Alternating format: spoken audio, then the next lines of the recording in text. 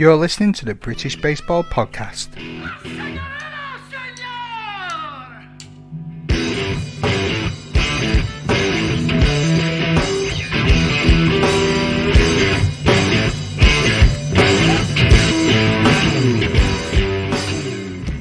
And joining me on today's episode of the British Baseball Podcast, I am very excited to have alongside me Mr. John Boyd, who's the CEO of Baseball Softball UK. John, how are we? Hi, Matt. Very well, thanks. Very well. How's lockdown up in Salford? Warm, very warm, which is why I look a nice, glossy, shiny shell of a man. I'm not normally this sweaty, even though I am a bald man. I don't normally shimmer this well in the light, but yeah, we're getting there. Keep myself hydrated, keep myself busy. And Manchester Baseball is finally allowed back into training as well, so that was fun last Sunday. Yeah, really good to be back out. How about yourself?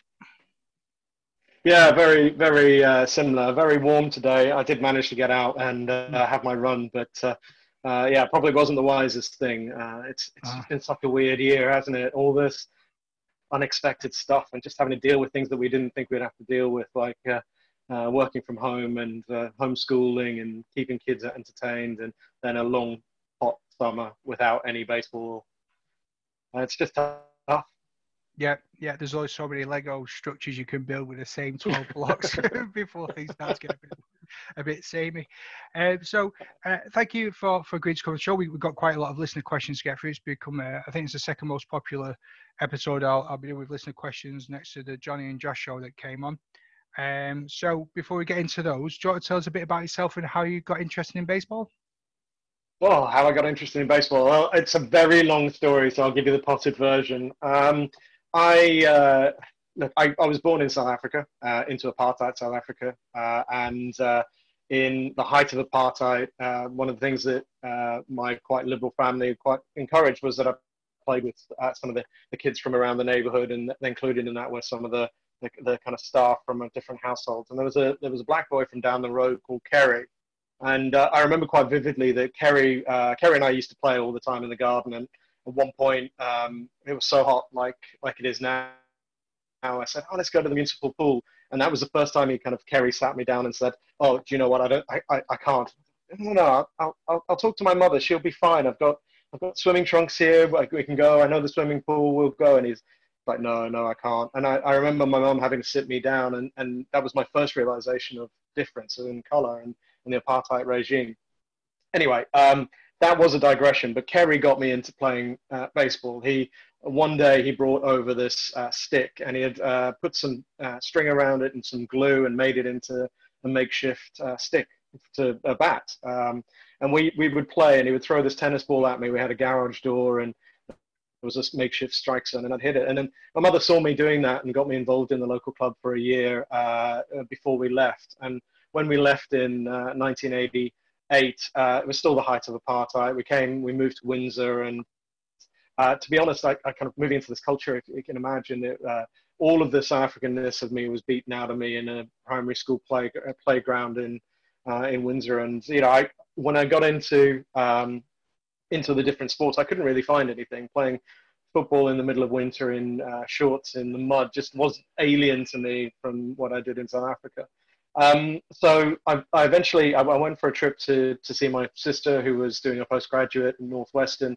She could definitely got all the brains in the family. She's a Fulbright scholar. And anyway, so she takes me off to the Cubs to Wrigley Field for 2 games, and I'm in. I'm all out. This is the best thing ever. I remembered it. I came back. I was buzzing.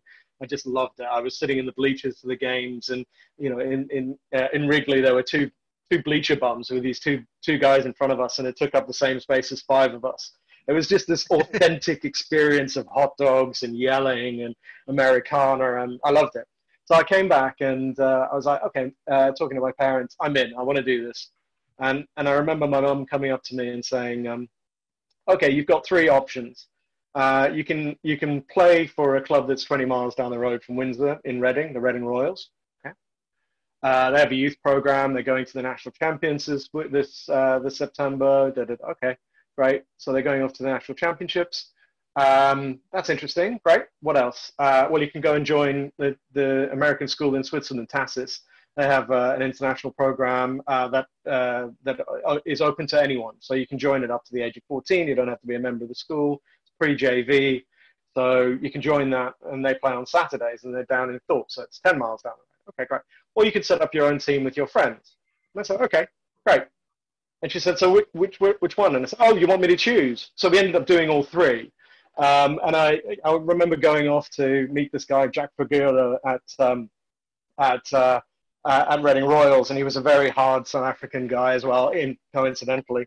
And he took me off to the first game up at, it was in Birmingham. There was a national championship at the Tally Ho Centre, and I got to the thing, and I had another encounter with another bloody South African, who was a guy called Ted Gerald Thessing. Now, Ted is was one of the members of the British Baseball Federation, but he was umpiring the game, and he was behind us, and he looked over him, and he said, "Hey, you on the bench, off." Because I was not in uniform yet, and I wasn't in the full uniform. So I effectively, the only time I've been ejected from a baseball game was before I was even a member of the team. Anyway, so that was the Reading Royals. They folded after that year, or the year after, and I didn't really play for them more after that experience, not because of all the dodgy South Africans. And then I also went and played at Tassis, which was the American school. And I remember going down to Thorpe, and I'd go there on a Saturday, and I had some understanding because I played T-ball already. I could kind of hold my own within the teams, but I was fundamentally learning the game. And I'd learn stuff on Saturday, and I'd go back on the Sunday and teach my friends at school. And I really found that kind of getting out into the school, recruiting my friends, organizing the club, I got them all together, and we were picking a team name. Sorry, it's a slight digression, but I remember I was determined that this would be the Windsor Cubs, the Windsor Cubs, the Windsor Cubs, and I got outvoted in our first committee meeting on the school playground, and it was turned into the Bears because they didn't want to be seen to be too soppy. So we became the Windsor Bears from that, and we formed, and we played on the home park in Windsor, which is right under the castle. The castle's in the background. We started with a tennis ball and a glove or two, and we gradually got all of our equipment together and started playing. And our first game was against the Tonbridge Bobcats, who had just formed their first youth team. So Margaret Borley was the elderly stateswoman of British baseball, and I was this little young punk of an upstart. And it was these two very misplaced people within British baseball organising youth teams at exactly the same time. And our first game was against Alex Malahudis and the Carters, and it was a big rivalry that stemmed from that. And basically, that's how I got into it, and that's the hook. But what I was saying was, I found, interestingly, that my ability my running of the club was an outlet for me. So while I was this South African kid, I didn't have much that the British culture I couldn't hold my own with them. But as soon as I became, and this was my nickname at school, John Boyd Baseball, or often said John Boyd Baseball, teasingly but also fondly, I had something to do and something to kind of connect with a lot of people and a reason to speak to anyone. So it really helped me kind of find my feet. But that's how I got into it. So how long did the Windsor Cubs last for? The Windsor Bears last for?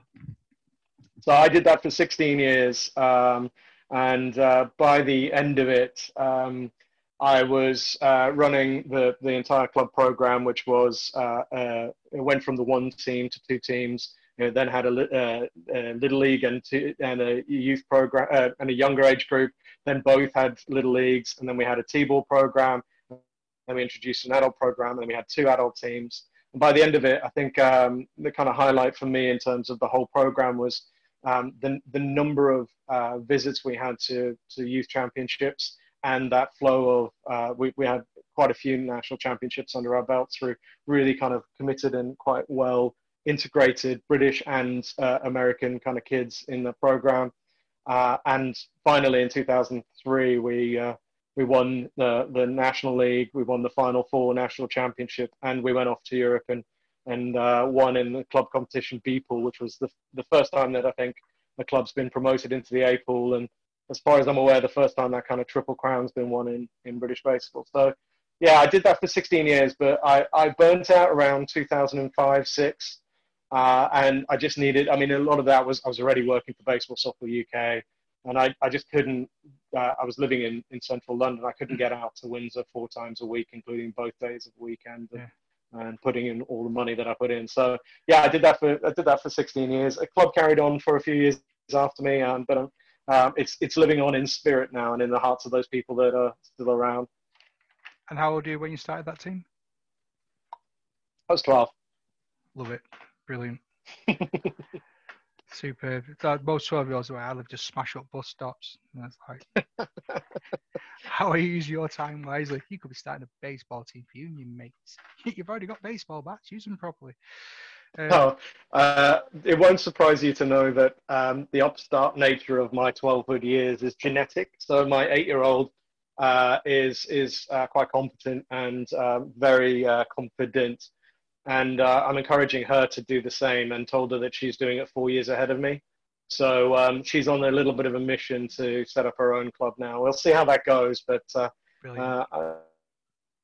if it happens, then it'll certainly be her drive on it and a little bit of my direction in the background. That's lovely. Brilliant stuff. So how did you get involved in baseball in this country then, in terms of, you started off in the BBF before you went to the UK? How'd you progress? So, I mean, there are not many 12-year-olds that speak at their first AGM of the British Baseball Federation. I didn't intend to. I was sitting at the back, but I had to put my hand up and say something about how I wanted to correct some of the things that were being said about the perception that British kids don't want to play baseball. And that wasn't my experience. And I said actually, my experience is that when you put a glove on the wrong hand and you tell a kid that they're going to hit a round ball with a round bat and run around a diamond in a circle, they're kind of captured by that. That's unique, that's different. And that's even before you kind of tell them about the coolness of the MLB brand or the sport itself. So my experience was that kids really do enjoy playing this. They might have other commitments, it might be other things, but fundamentally it's the infrastructures, the adults, the coaches, the quality of the session that might put them off, not the sport itself. And I remember saying our biggest challenge is we can't find a coach. So can that be helped? And anyway, so I went around, I would talk to AGMs. I went through the BBF handbook. This was all analog in those days, paper copies and telephones. And there wasn't a person in that BBF handbook that I hadn't phoned and asked for help with coming to umpire our games or help with equipment or whatever. And so I was quite well known all the way through my teens. By the time I got to university, it was a fairly natural step for me to try and organize a university team. And with that came the pretty quick responsibility of organizing all of university baseball, which I did, and ended up on the British Baseball Federation board while I was at university. So as a 20-year-old, I was on that board and connected in. And then out of the back of that, I came out of university, was recruited by Major League Baseball to do some work for them. When I say recruited, that's how they made me feel. I think what they actually felt was a bit of sympathy and encouragement was in order here. But anyway, I went in and worked with Major League Baseball in the summer of 1999. I was working to support the Play Ball World Series, which was their youth initiative with the British Baseball Federation. I was working to support the national championships that they were supporting with the British Baseball Federation run at Brighton. My last job was kind of doing the grunt work of an audit of the British Baseball Federation, British Softball Federation in terms of their processes in order to create this joint venture that ultimately became Baseball Softball UK. So my journey through this was soon after I'd done that, I applied for a job at Baseball Softball UK, knowing those processes and audits and knowing how British baseball ran. I got the job of operations manager, and that was in January 2000, and I've been in the company since. Do you think that your experiences as a kid involved in baseball have affected the way that you are now in BS UK in terms of running it? Like, you've noticed things like the challenges and the struggles you had as a kid, and it's maybe influenced the way you've worked to make sure that doesn't happen to anybody else? Oh, 100%. 100%. I remember when I was first setting up, I was very green, and enthusiastic. I mean, I had the kind of enthusiasm that you have around this podcast and the sport. And, I was very green, but I didn't know where to go for help. And I was not shy either. So one of the times I picked up the phone and I reached a guy called Joe Walker. Now, Joe Walker was then playing for the Scottish Amicable League for the Southern Tigers. He was a catcher. He was an American with a big nose and a very big mouth as well, metaphorically and the latter anyway. He somehow took to giving me some help, and he was the guy on the end of the phone who, if I got stuck, I could phone, and he really helped me. And from my perspective, that help, and also the help that came from a local authority development officer called Sean Kearns, who helped me with the constitution and setting up a bank account. Those two people had such a fundamental kind of guide to getting some of the basics right for Windsor in my early days. And when I've gone through this process of understanding how we support clubs and what we do, and even whether we put money into equipment or into staff, it's always been my belief that the biggest thing we can do is help facilitate those enthusiastic people, help make sure that those people have a level of enthusiasm, know where to go, what to write in their constitution, how to get a bank account set up, how to create a website, how to get through those early stages, how to connect into the local authority or raise some funds. And Joe said to me at one point, why don't you go get some sponsorship? And I was like, what? Walk the high street, go shop to shop, tell them who you are, be confident, say this is what you've got. And I did, and I got almost nowhere for a couple of days. And then I walked into a restaurant called Uncle Sam's, an American restaurant, and the guy gave me £250, this little punk of a kid, 12-year-old, on the spot to have his name on here. And I got another sports shop to give me £50, and I raised a little bit of money for the club. And it was little things like that that really helped. And did Joe set up my club? No, I did. But could I have done it without Joe? No, absolutely not. So that ethos has been very much the heart. And actually in this week when we're, launching the development charter, that's very much at the heart of what I envisage us as an organization being able to do for those grassroots organization clubs across the country. Great stuff. Got Paul Vernon to thank for his question. He says, BS UK setup, what is it? What does it mean? What's it about? And how does it work? Oh, Paul, you know the answer to that. You were around when it happened. So Baseball Softball UK, the concept fathers of Baseball Softball UK were a couple of people at Major League Baseball. James Pearce, who was on the British Baseball Federation board and then went on to run the World Baseball Classic as tournament director, and also Clive Russell, who was the director of Major League Baseball in EMEA and really set it up in the late 90s and all the way through the 2000s and into the mid teens, 2000 teens. Those two were really behind this concept of a joint venture between the two federations that they were working with at the time. So Major League Baseball was investing in youth programs for British baseball. They were investing in softball tournaments to engage a population of softball players at the time. And they said, actually, if we bring this together, we have some commonality of effort. We have a single infrastructure. We have a single staff team. We have an ability to really do three kind of pillars of work. One was realize the government investment that is the potential for government investment that is out there within sport. The lottery was just coming online, the national lottery. The second, which I think we've done very well, by the way. The second one is realize the kind of collective power of bringing the infrastructures together. One sport in Outlook means you've got one infrastructure, you've got one finance team, you've got one development team, you've got one team looking at facilities, you've got one team looking at talent, and it's all in lots of efficiencies of doing that. And I think we've done that pretty well too. And the third one was kind of realize commercial sponsorship opportunities by presenting sports together. And look, if I'm honest, I don't think we've done that well enough yet. I think there's still some potential in that area. Mainly if it centers around being able to present a big enough community. And some of our realization around the commercial opportunity there is about, actually, we've got to grow before we become interesting to companies and interesting to companies investing in us in a substantial and sustainable way. So those were the pillars that we were set up on.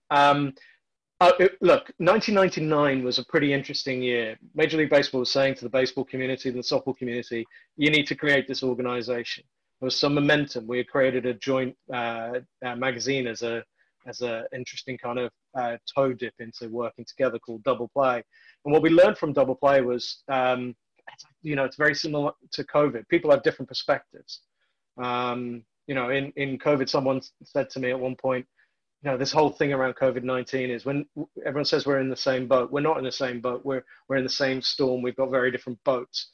And that rings true for the outlook as well, for where British baseball and British softball were in 1999.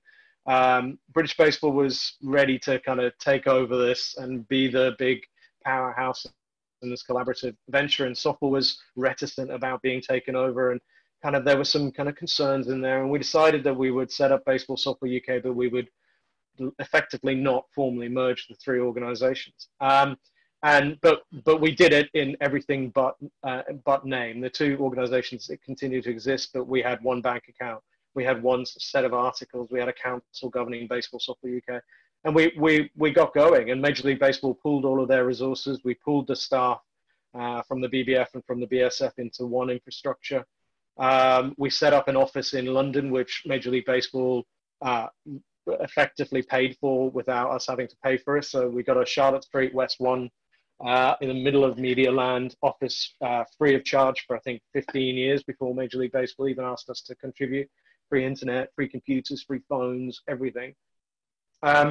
And they were really good to us in getting us going in order to have this professional front for the sports to intersect with government, to intersect with the sports funders, to intersect with the community as a whole, and to try and create a commonality between baseball and softball or one community. Yeah, cool. What is the CEO position all about at BS UK? What's like your day-to-day workings? Oh gosh, my like day-to-day working. Yeah, it does. What can I bring to the role? Look,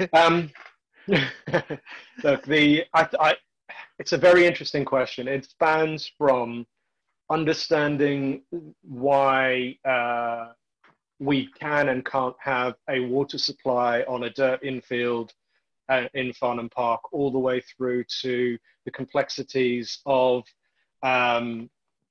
safeguarding responsibilities across sport and how they might impact on clubs' red tape perceptions and create some barriers into the sport, all the way through to government policy. I think the reality is that in some ways, I think the best way to describe it is to talk about some of my peers.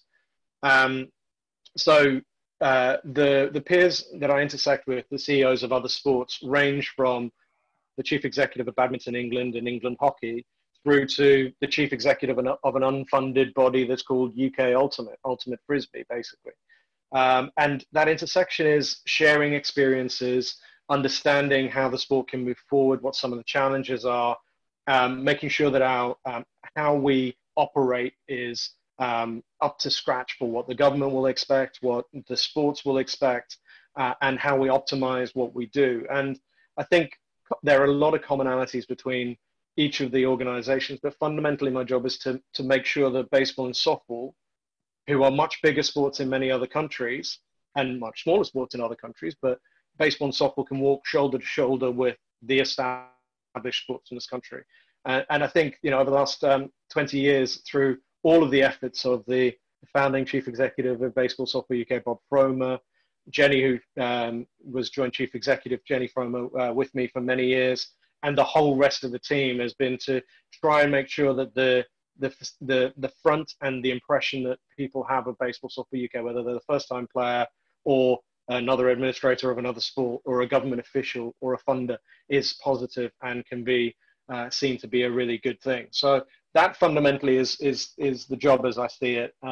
But yeah, I mean, at the moment it's sitting at a desk and trying to make sure that everyone's happy and that everyone understands where we're going and that we're aligning everyone in one common direction. But yeah, fundamentally it's that interface between the sports and the wider world. That's cool. Another question I wanted to ask when I was doing my research on it, I said you're quite involved in like Little League, and it also brings on from a question from Charlie Balo, who's plays for the Bruins. He's asked as well if there's any advice you can give about starting a youth program. I'm presuming that's at the Bruins. But yeah, can you tell us a little bit more about your involvement in Little League? I mean, as a parent myself, my little one's 3, and I've seen how much he likes playing baseball in the back garden. I would never sort of push him into it, but if I can see that he's enjoying it, I'd like him to follow it, and I'd like him to continue it because I like playing it with him, and hopefully we can see where it progresses. So yeah, what is it about Little League, and then Charlie's question as well? Little League, I've had some pretty cool experiences in the sport, and they're things that I feel very humbled by. various different things and experiences that are just, at some point and over a beer, I'm sure I'd be more less embarrassed about sharing. But out of all of them, the coolest thing that I've been able to do in my whole time within the sport is sit on the board of directors of Little League International. That was really afforded to me. I think I was voted onto it by my peers across Europe, so other Little League organizers across Europe, and it was a complete honor for me to represent them on the board and to be a board director. I think Little League is an incredible organization. It is the world's largest sporting organization, and it has at its heart that very fundamental ethos of player development, of the importance. They fundamentally are not a baseball and softball organization. They're an organization about the child. They're the ones that pioneered safety helmets in baseball. They're the ones that have really kind of pushed this positive coaching environment, that kind of constructive coaching, and making sure that there's a positive and really strong coach at the heart of the youth program. And they've continued to be that. I think they often get the power and the importance of Little League often gets lost behind the business, or the perceived business of Little League, the Little League World Series, which is so powerful. I mean, to have games of 10 to 12-year-olds played in a stadium that seats 25,000 people, including all the grass bank, and that gets a major broadcast deal with ESPN and broadcast across America as an institution, is absolutely phenomenal. And when I'd say that to people in this country, they're like, watching 10 to 12-year-olds, that's that feels alien to people in Britain. And I think it often gets lost behind that. But the power for me of Little League, I love the Little League World Series, but the power is really its local programming and its focus. And this is the translation point. And it speaks a little bit to Charlie's question. It's focus on setting up a local program. So at the heart of Little League is a local league. It's played on generally one field. It is based in the community. It is based within the commonality of your friends and the people whose houses you go around to. And, when Elliot's a bit older, you'll see how many, and I'm sure you're already seeing it, but how many of your neighbors you interact with them and you socialize with them, if they're ever allowed to socialize with people again. But you'll see that kind of community, right? And Little League's at the heart of that. It's this thing to do, and it's a thing to do together. And I think that fundamentally, when I was looking at how we can position youth baseball and youth fast pitch in particular in this country as community programs, if we try and replicate the same club model as it exists in football or in hockey or in cricket, I think we're going to be on a sticky wicket, if you pardon the expression. I think we're going to be in a place where hang on a second, we don't have a nearby club to play. If you set up in Salford, you've got Manchester, but you've got a couple other places you can go. It's still a distance to travel. And I think the travel and that idea of home and away becomes a barrier.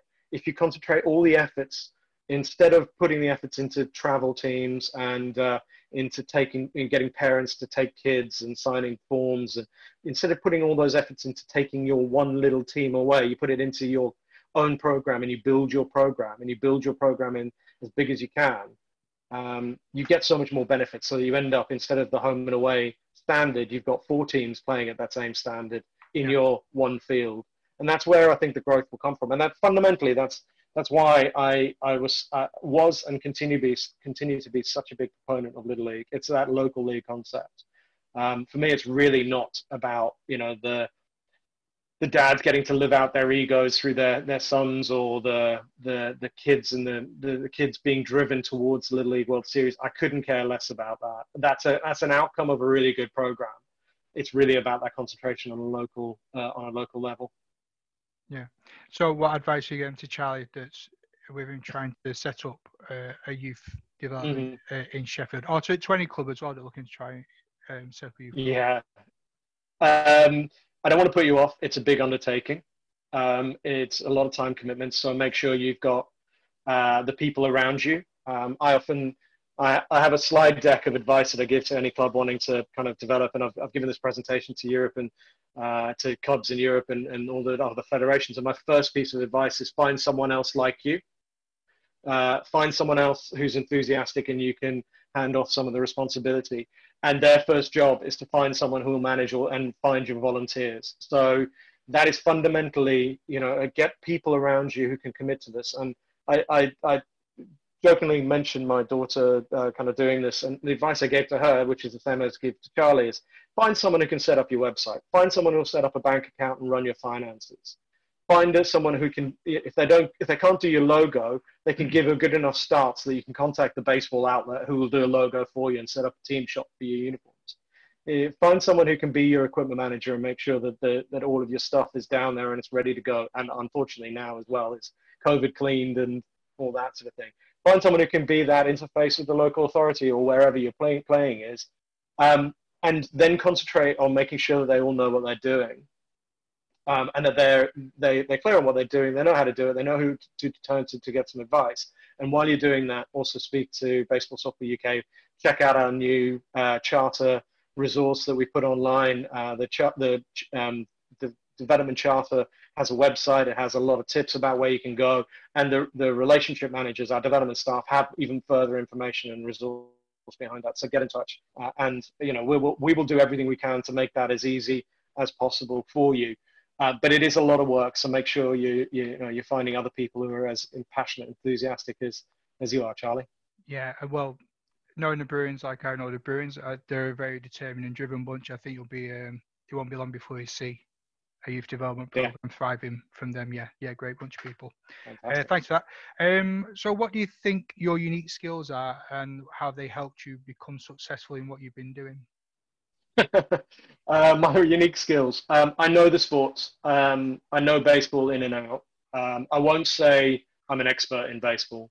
I had a very real moment in my playing career where my sister's gumption arranged a tryout on Wrigley Field when I was 15. And I bottled it. I realized at that point that I wasn't ready. I actually didn't have a career ahead of me. I was on the national team, but I could see my ceiling.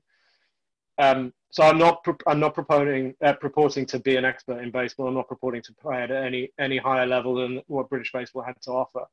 But I know and I love the sport, and I know what makes it tick. And I've coached some very passionate and players who have gone on to good things.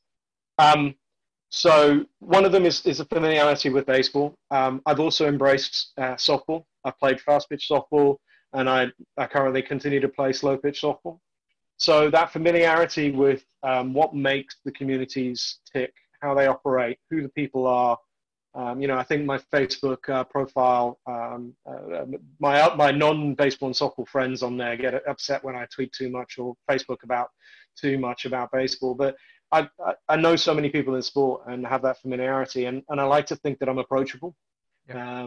I had a couple of people pick up the phone to me this week and talk to me about the charter directly while I was working. And Baseball Softball UK is an organization for the sports. We will always be there for the sports. That's our job. And if we ever are not there for the sports and not doing what's in the best interest for baseball and softball together, then that's a very sorry day. But we won't get there, and we certainly won't get there when we're all involved. So I think those are the main things. I'm also a long-serving now. I've got the long-serving experience as chief executive of one of the funded sports within Sporting and UK Sport land, and that's given me a lot of experience in how to handle difficult circumstances, how to make sure that we are presenting ourselves well, how to push back sometimes when sometimes the government might Sporting might have different ideas, and how to make sure that we're putting our best foot forward. So those are I think are my key things. But I've been there, I've done it, I do get it, and that can sometimes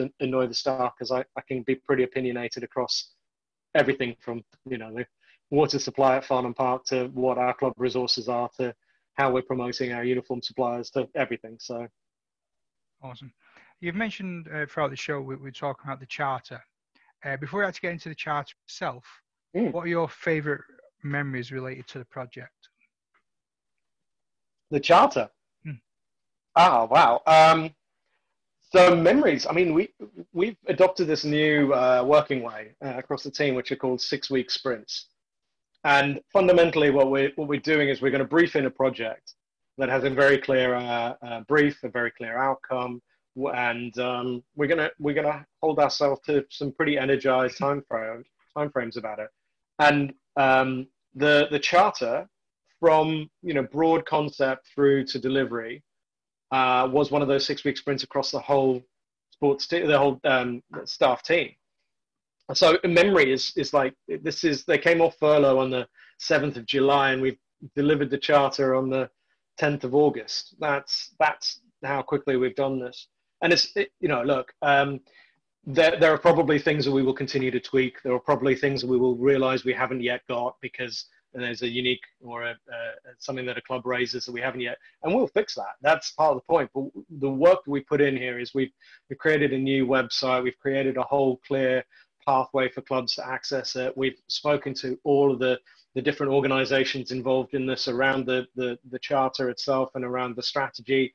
We've got such good traction from across baseball and softball that, the great thing about this, and the real energy I've got around this week and last week and the launch of the strategy, is just feels like for the first time in a while that I can genuinely say that the grassroots of British baseball and British softball are very much behind something, regardless of whether they're a member of a certain league or a different program, or whether they're in England, Northern England, Southern England, Southwest Scotland, Wales, or anywhere. So I think fundamentally that my biggest takeaway is this is something that's designed to try and unite everyone and say, it doesn't matter where we are, what we do, we've got a basic innate right to development services and safeguarding services, and we know where we'll get it from, and we'll all work together in trying to grow the participation, the number of people who are enjoying playing our sports. Awesome. So tell us a bit more about the charter and the strategy that's been released.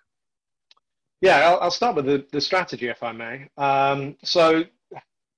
The beginning of last year, our board started kind of looking at our strategy and kind of made some observations around the Played in Every Park strategy, which were broadly that Played in Every Park as a concept was strong. I think it still is, actually, but it's a strong concept around a commitment to increasing participation. But have we got a current document that says, here's our strategy of what we're going to do? And what the board's observation, which I wholly agreed with, was we have a strategy that we're living and breathing, but it's not written down. The work program for staff was very clear. We had key objectives set every year, broken down into every staff member, a golden thread that went through from the board, through me, and into the staff team. But we didn't have a document that if a club said, what's your strategy, we could go, here it is, all in its neat form. So we introduced what we call a strategic review, and we got an independent consultant to come in. Don't worry, it didn't cost a lot of money. I think it was, it wasn't a lot of money, let's put it that way, as just a few £1,000s. And we got an independent consultant in, and he did a fantastic job on going across the sport. He interviewed directors of the British Baseball Federation, of the British Softball Federation, of the BSUK board, of the staff team. There was a big survey that went out. There was, interestingly enough, almost half filled out purely by baseball, despite the discrepancy in numbers and the size of softball. Baseball had a really good representation in it. And that kind of deep review uncovered a lot of stuff. It uncovered some of the issues within the sport, some of the really good things, and it was a deep dive into what that was. And on the back of that, part of the deliverable was to make some suggestions about what our strategy looks like. And those suggestions were given to us through the summer of last year. And the board was digesting that and kind of creating a strategic plan out of that.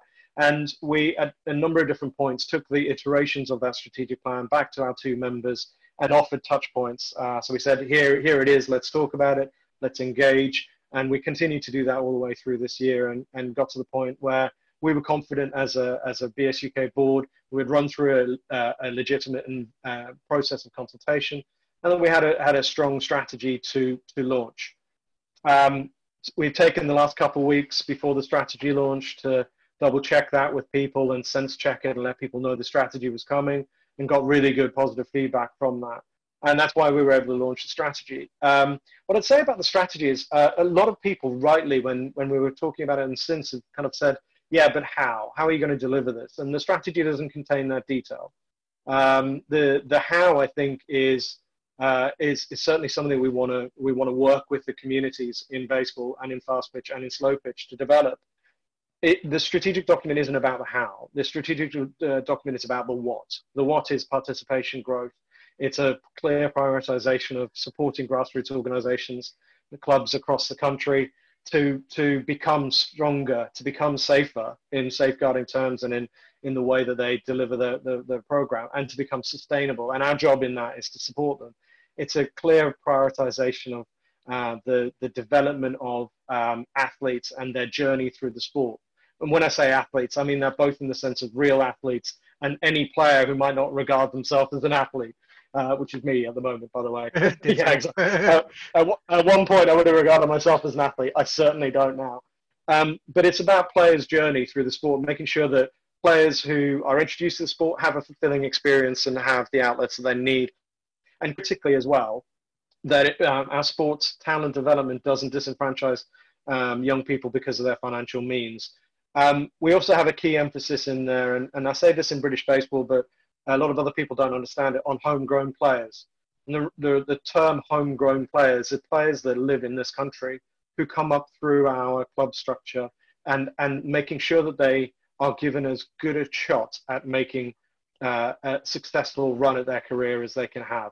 And that might mean making the national team. That might mean making the junior squads, like some of us did. That might mean making a college placement, like so many players are doing in our programs. That might mean playing club baseball in Europe, or it might just be actually, you know what, we had a really good experience and we're going to be the next, coach, or the next person who sets up a softball team in our older age, or the next Charlie Bathrow. Any of that. It's about a really good, fulfilling experience and keeping people energized and educated within the sport. And the fourth priority within the strategy is really just about making sure that we're sustainable, so that we don't have to rely on the government investment into the sport. We can multiply that up through just smart things like the whole thing around Farnham Park is about keeping money in the sport. We're not paying other people to rent our fields, but we're keeping that in the sport, and it goes into the upkeep of the fields. We're not paying Costa to have a sandwich or a cup of coffee. We're paying someone who, the proceeds of which come back into the running of the sport. We're a not-for-profit.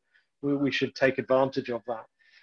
And how do we also fundraise? There's some really good discussions about how we fundraise, and I've got some certain people who I'd like to talk to about, society golf days to fundraise, and how we might be able to do some kind of good initiatives to really kind of put some valuable pounds in the pockets of people who need it. So those are the key things. The how will come. I think the key things that I already can see around the how is the first part of the how is we've got to develop sport-specific development plans. This is the nitty-gritty. What are baseball's competition needs, club development needs, youth development needs, school needs, facility needs? How do they differ in Scotland, in Wales, and in England?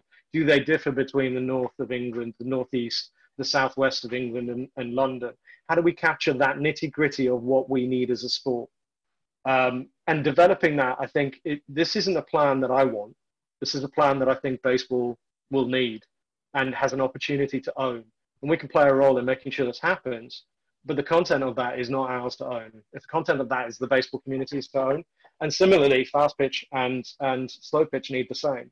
So we're going to go through a process over the coming months of developing those plans with the community and with anyone that will talk to us. And our starting point will be all the chartered clubs. The charter is a very interesting one, actually. So for some time, we've been struggling with how we're the safeguarding lead for baseball and softball, and that's one of the delegated functions from the British Baseball Federation, the British Softball Federation. And because of that, we have kind of statutory responsibilities to make sure that there are processes and policies in place. But when a lot of the clubs were leaving the BBF and setting up on their own, we had a little bit of a conundrum. We felt actually we can't offer our safeguarding services to them because there's no chain of command. There's no commitment from those clubs to the safeguarding responsibilities, and there's no kind of recourse if they don't follow our safeguarding policies. We don't know who they are. There's no particular contact. So when we were developing the charter, we said, well, let's put together what we can offer as a carrot, which is our development support. We can offer that free of charge. But we get that from our funding that we receive from Sport England and from the money we raise ourselves. And if we couple that with a commitment to the safeguarding responsibilities, then we can also offer that same safeguarding responsibility across the totality of the sport. So suddenly we were able to turn around to clubs that are playing in the BBL or the Southwest or the West Midlands League or even Scotland and say, okay, here's what we're going to offer you. We're going to offer you a direct contact with us, all of these support systems. That's all free. There's no catch to that. The only catch, and all the safeguarding stuff, the only catch, the only thing that you're signing up to is the safeguarding standards that we've set for the totality of the sport. And so we did that. We got to that point. Then we thought, well, hang on a second. There are all of these clubs that are inside the Baseball Federation, the BBF, inside the BSF, who are affiliated to them. And what do we do with them in the charter? And actually, in many ways, the charter doesn't change anything for them. I was having a conversation with John Falazio last week, and he said, this is all the same stuff. What's new? Dave Martin Byers asked the same question. It's like, what's new about this? And there's actually, there's not a lot of fundamental new stuff in there around for the clubs that are already part of the BBF and BSF. They're already bound by the safeguarding responsibilities through their national governing bodies, membership of Baseball Software UK, and they already have access to the development services. But in order to have everyone in the same system, we thought a charter would be a really good thing. So we're automatically enrolling all of the federations members in the charter through their national federations membership of Baseball Software UK, and then asking everyone else to opt into it. So fundamentally, what that means is that we've got a common charter point across everyone in the sport.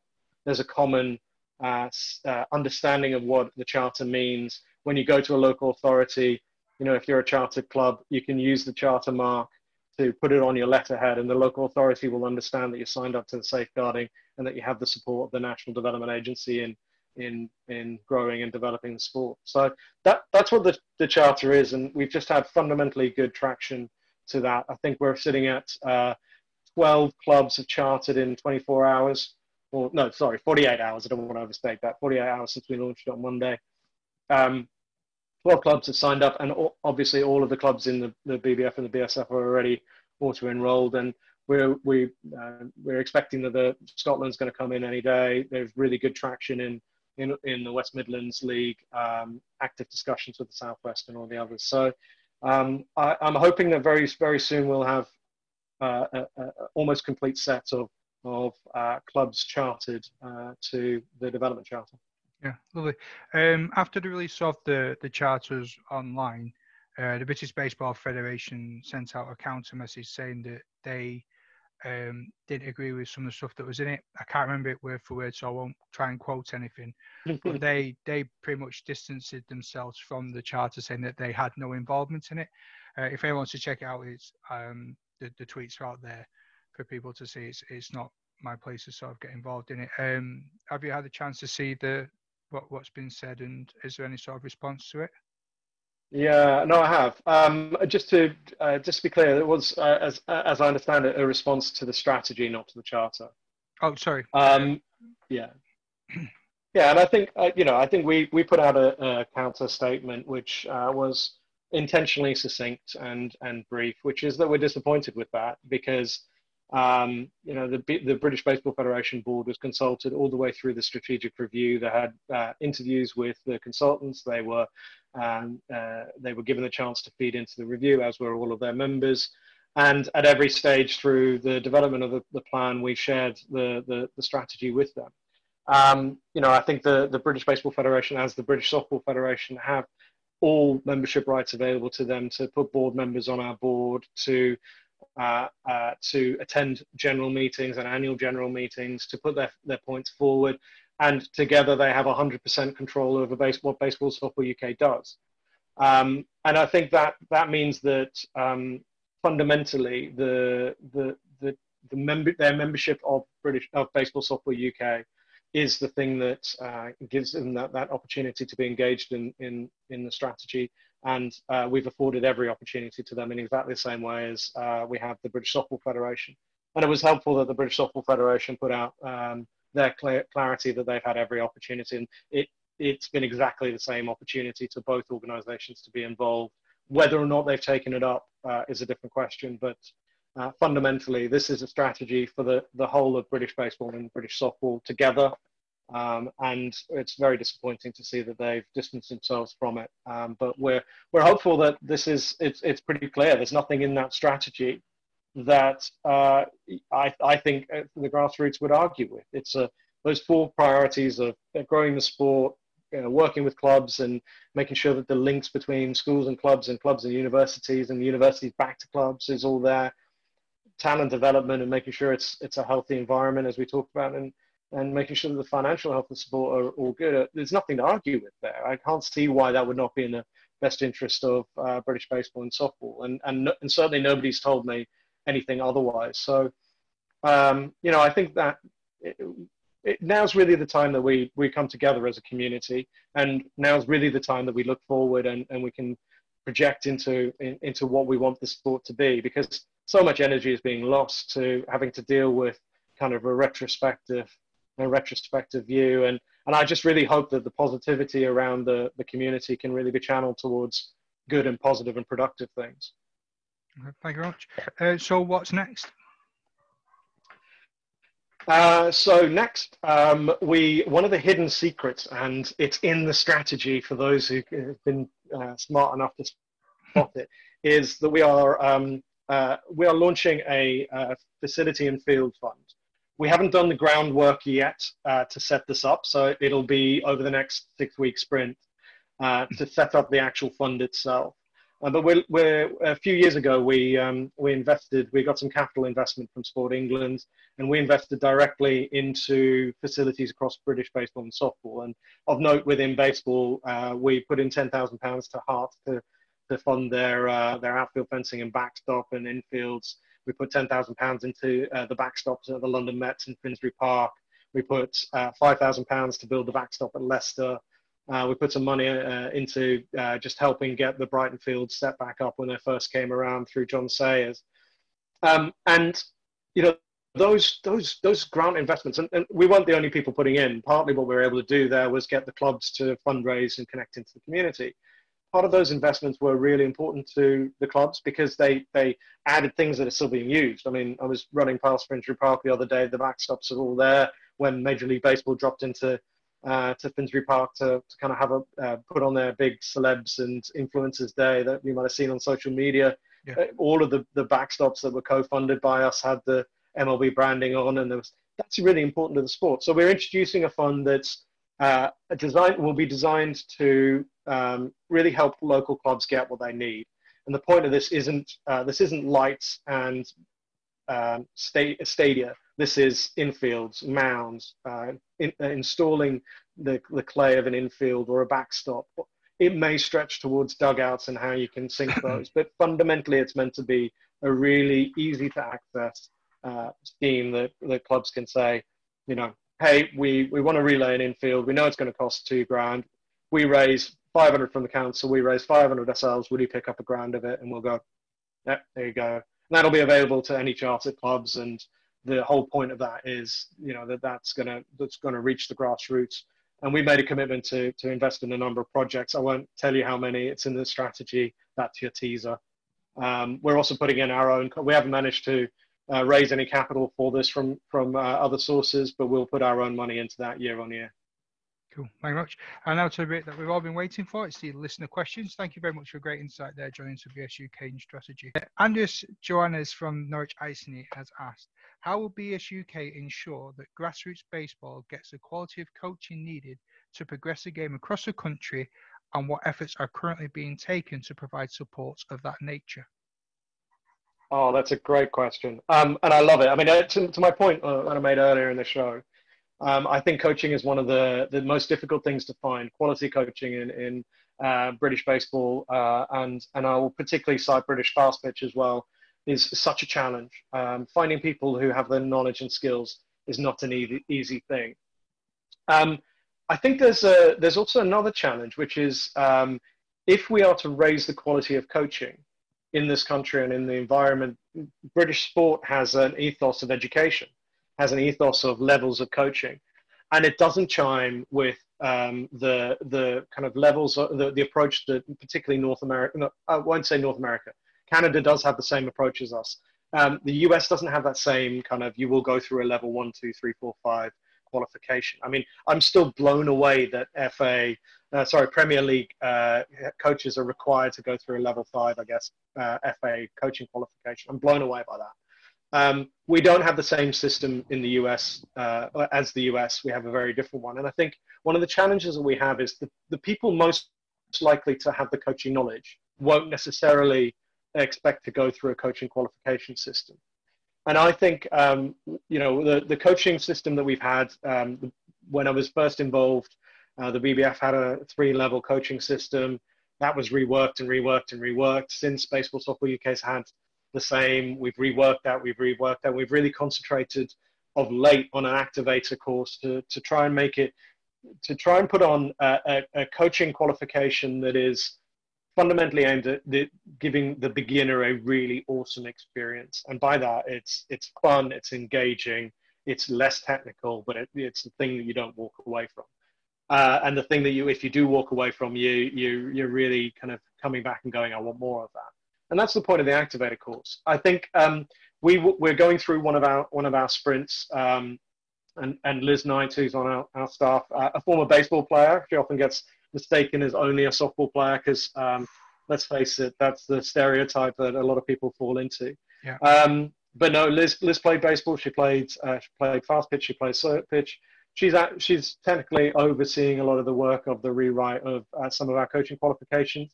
We have the Coach Summit that we've been running year on year, that we quite heavily subsidize and bring in speakers from across the world with multiple different partnerships with ISG, who are fantastic, the International Sports Group, provide clinicians.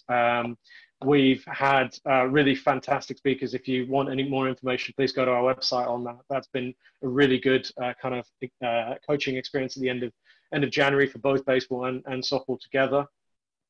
And we also have a coach license and a scheme as well, where we're providing insurance and that assurance through the DBS check and the compliance side of things as well. And I think that the way that we will help clubs develop their coaching is as part of that relationship manager discussion. We will sit down with clubs and say, okay, so what are your priorities? Well, we want to get to 60 members. Okay, do you have enough coaches for 60 members? No, we don't. Okay, so if we can bring a course to you, then how will that help? Can you find the coaches? No, we can't. Okay, can we find other sports who might have coaches who will translate? We've also made particular efforts to recognize past experience within the qualification. So that recognition process is really important to be able to maintain a standard of qualification that is aligned to the coaching framework, the UK coaching framework, and being able to take that prior knowledge and prior learning and say, how does that translate? Well, okay, you don't need a technical course. We might need to catch you up on your safeguarding requirements or how you are a responsible coach. Really helps streamline that. We've done that with some really high level people who've coached in world championships and that sort of thing recently for youth teams, and we've RFP'd them through the coaching qualification system. So again, if you've got that experience, we can walk you through that. But coaching is really important, and the more that coaches, and particularly those that think they already know everything about the sport, engage with coaching, the better. Lovely. Thank you very much. Brian? Sorry, I have one other point, Matt. Sorry. Yeah, I think COVID will change us. COVID-19, we've become a lot more familiar with this on-screen engagement. And I think the ability to run multiple different easy-to-access coaching courses from your living room, I think will fundamentally help this as well. So I think watch the space. I think there'll be certainly some changes and some advancements, but also we can help. We can help with the coaching programs and getting courses set up and driving that forward. Excellent. Lovely. Thank you. Brian Dodds, what is BSUK doing to promote grassroots baseball, and what investment is being made to improve baseball infrastructure throughout the UK? Yeah, so I mean, via baseball infrastructure throughout the UK. I'm assuming, Brian, you mean the facility investment and how we improve it. Um, I think we always said at the beginning that in building Farnham Park and going through a facility strategy, that if Farnham Park was the only thing that came out of our facility strategy and the only piece of infrastructure that we were able to affect positively for British baseball and softball, that we haven't done a good enough job. And we stand by that. The idea of having a single location that you can call home is good, but it's not good enough to meet the infrastructure needs across baseball. And I think there's a real challenge within baseball. Unlike slow pitch softball, where you can put lines on a grass field and bases down and play, baseball requires technical facility advancements. You have to locate a field that's yours. You have to put up a backstop, ideally permanently, that might require planning permission. You need a surface that's good enough for a small ball sport. And I think that challenge is really, it can be a barrier. And you see how much of a barrier it is by how brilliantly and ingeniously clubs are responding to this with workarounds. You see scaffolding poles put up to put up backstops. You see mounds being built out of various different things. And I think one of the biggest things we can do is the field grant scheme that I was talking about, to actually create the scheme and fundraise into that scheme. So we've got ready-made technical solutions that standardize a bit of that, so that when a Newcastle's setting up or Derby's setting up, we can say, oh, you're a new club. What do you need? Well, we need an infield. We need a backstop. Okay, let's do this. Let's build it in this way. We've got a supplier that can come in and cut your infield in. Maybe instead of us giving you money, we can do a bit of fundraising together. We talk to the council and we'll just pay the supplier to come in and do that work for you, so you don't even have to find the volunteers. So there are different ways that we can do this in economies of scale. I think what will be telling is if people in a few years turn around and recognize that we've had our hand around and supporting those kind of local facility infrastructure pieces. I'm not going to shy away from one of my regrets, and I think I was checking out what some of the questions coming up might be on social media, so I might know some of the questions coming up. But one of the questions I think might be around regrets and kind of, do I have any regrets? I have one piece of particularly unfinished business, and that's around another kind of Farnham Park-like infrastructure piece.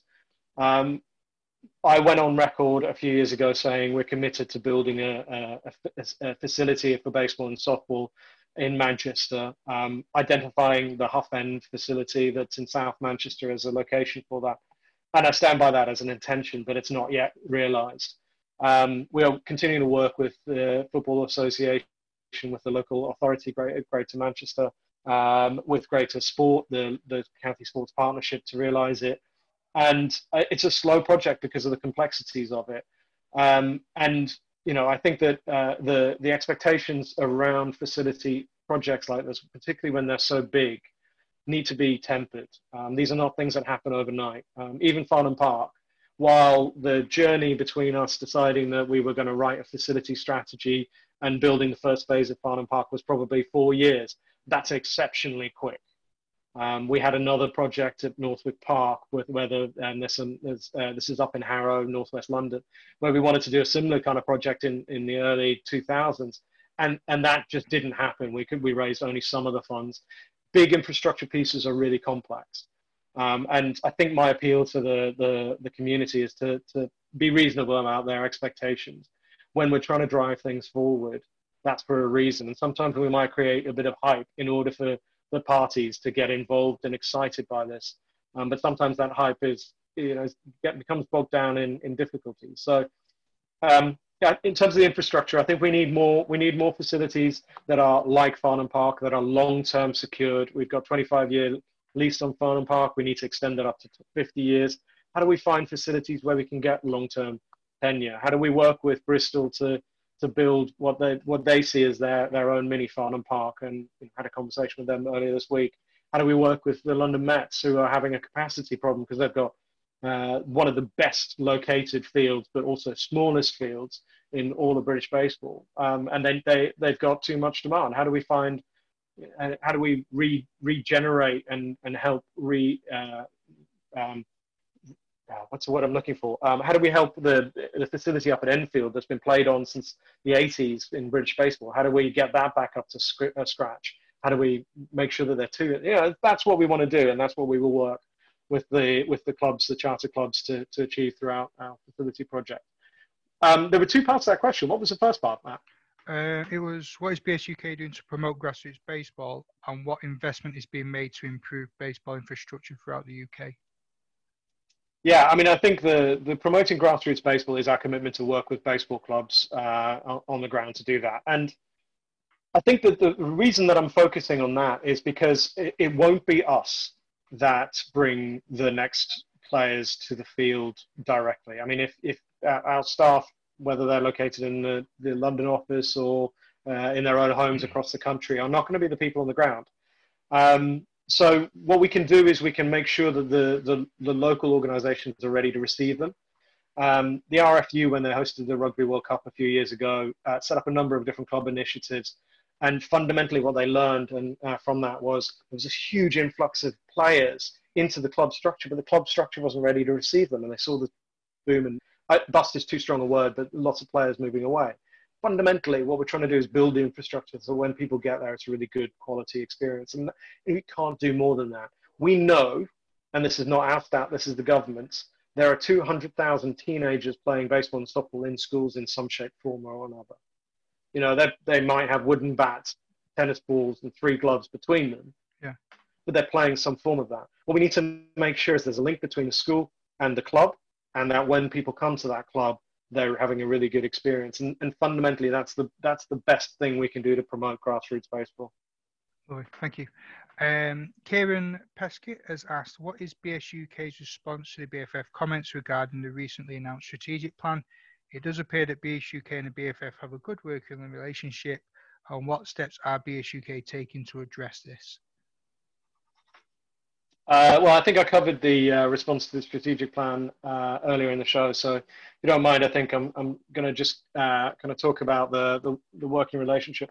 I mean, actually, I'm not. I think it's fundamentally my starting point. I don't think it's in anyone's interest to air our dirty laundry as a sport, or for Baseball Softball UK to do anything but act in the best interest of both of our members together through the sport. I think the important thing really is that we have 2 sports, we have 3 formats, we have leagues spread across the country in baseball and in slow pitch and in fast pitch. We have so many different connections, whether it's university baseball and softball, whether it's the youth play that's happening and came through some of the fun at bat programs. There's just a real spread of the sport, and I'm hoping that the totality of the sport can really kind of come together and concentrate its efforts on something positive, as I said earlier.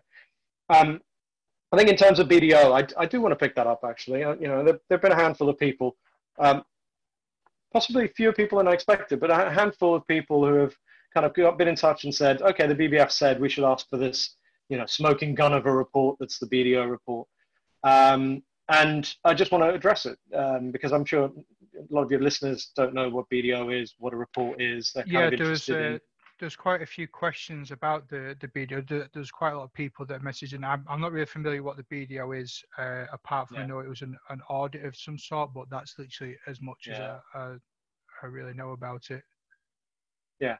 So I think the best way to describe what the BDO report is to just give a little bit of background information.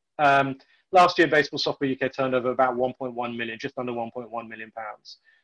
Of that, we got a core grant from Sport England that was under half of that. And we raised the rest of the money through other sources, some other grant schemes, etc. When we turn over that kind of level of Sport England grant money and other money, it's incumbent on us to be audited financially every year, which we have. We have auditors that are appointed by our members at our annual general meeting every year. And as a part of that, and in receipt of both exchequer, which means money from the public purse, and lottery funds, Sport England and UK Sport have the right to commission audits. The BDO audits are, BDO is a city firm that does financial and governance audits on companies. and they were appointed by Sport England last year to audit all sports that are in receipt of public funding. Every sport that is in receipt of public funding through the national governing body stream, which we are, will be audited by BDO once every 4 years, at least.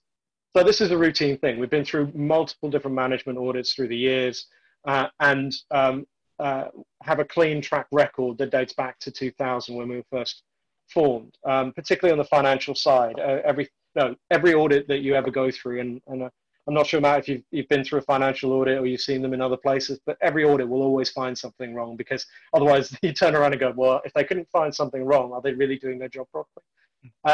So the BDO audits were commissioned last year, and they did have some findings, and they had some really interesting things and helpful things to reflect, which I'll come on to in a second. But fundamentally, what BDO is a due diligence process that Sport England goes through to make sure that the funds they're putting into the sports are in order and properly managed, and that the governance requirements that they set through the Code of Sports Governance are being complied with. And what happened last year was we were having some problems as a board, and we asked for BDO to come in and audit us. It was on our request. And as a part of that, we put all of the information that we had as an organization, all of our financial policies, procedures, all of our financial books, all of our governance procedures, all of the minutes of our meetings in front of BDO. They were in our office for weeks on end, sitting right next to me, hearing every conversation. We've got this fairly dinky office in the House of Sport in London where you can hear everything. There were multiple different interviews with me, with Tim Stride, our head of operations, our governance team, our development team, the whole staff. They sat in on staff meetings. They did all of that, and we opened it up totally to them through both the finance and governance audit. And we were totally transparent in that. There wasn't a question that we weren't prepared to audit, and were commended on that transparency. It's always been one of the things that we've been determined to do when audited, which is to be honest and open to Sport England. They're our primary funders, and it's critical to our ongoing relationship with Sport England that we're open and honest and transparent with them. And we didn't hide a thing from BDO. The outcome of the BDO report was not unsurprising in any regard. They found that our finances were in some areas good and meeting standards. There were some recommendations about our financial controls. They reflected some of the comments that our financial auditors, our year-on-year auditors, have said, and we have an action plan that's being delivered. No concern there. It's a green traffic light in the RAG rating system. On the governance front, unsurprisingly, they found that our governance was not meeting standards. And the key things that they found around our governance not meeting standards, which was what triggered this request in the first place from us, come in and have a look at this, was that our board, which at the time of BDO reviewing this had reduced down to 3 members. Our board didn't have enough people on it, and there was a problem with getting people on our board, and that we needed to rectify that. The observations that I said at the beginning of this around the strategy. We need a strategy. It needs to be documented. It needs to be owned by the board, and that the board needed to have a proactive and positive stakeholder engagement plan around how we work with our stakeholders. And our stakeholders are Major League Baseball, Sport England, the British Baseball Federation, the British Softball Federation, the Youth Sport Trust, the British Olympic Association, all of them. And that we need to get ahead of that so that there wasn't any disunity or disjuncture between that. And really on the back of those BDO reports, which were concluded by March this year with an action plan signed off by us and by Sport England, it's a document that is between us and Sport England. Every sport gets this. None of them publish the reports in full. They're not public facing.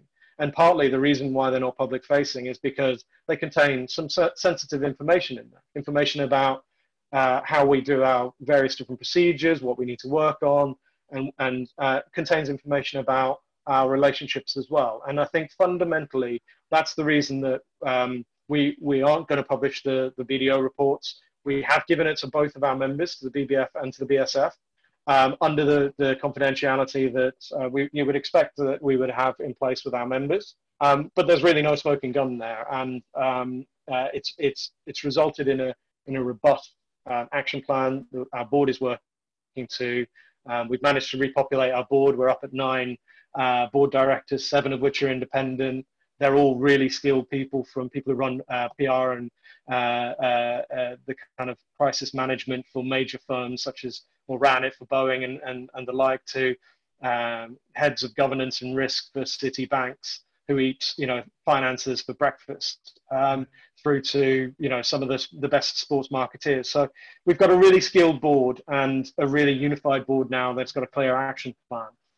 And I think the bottom line on all this BDO stuff that should give everyone confidence that it's not an issue in terms of the wider scheme of things is that there have been 2 positive outcomes from Sport England who have agreed to invest in us subsequent to the BDO response. 2 major ones, including an offer to extend our funding through March 2022. That's our core funding.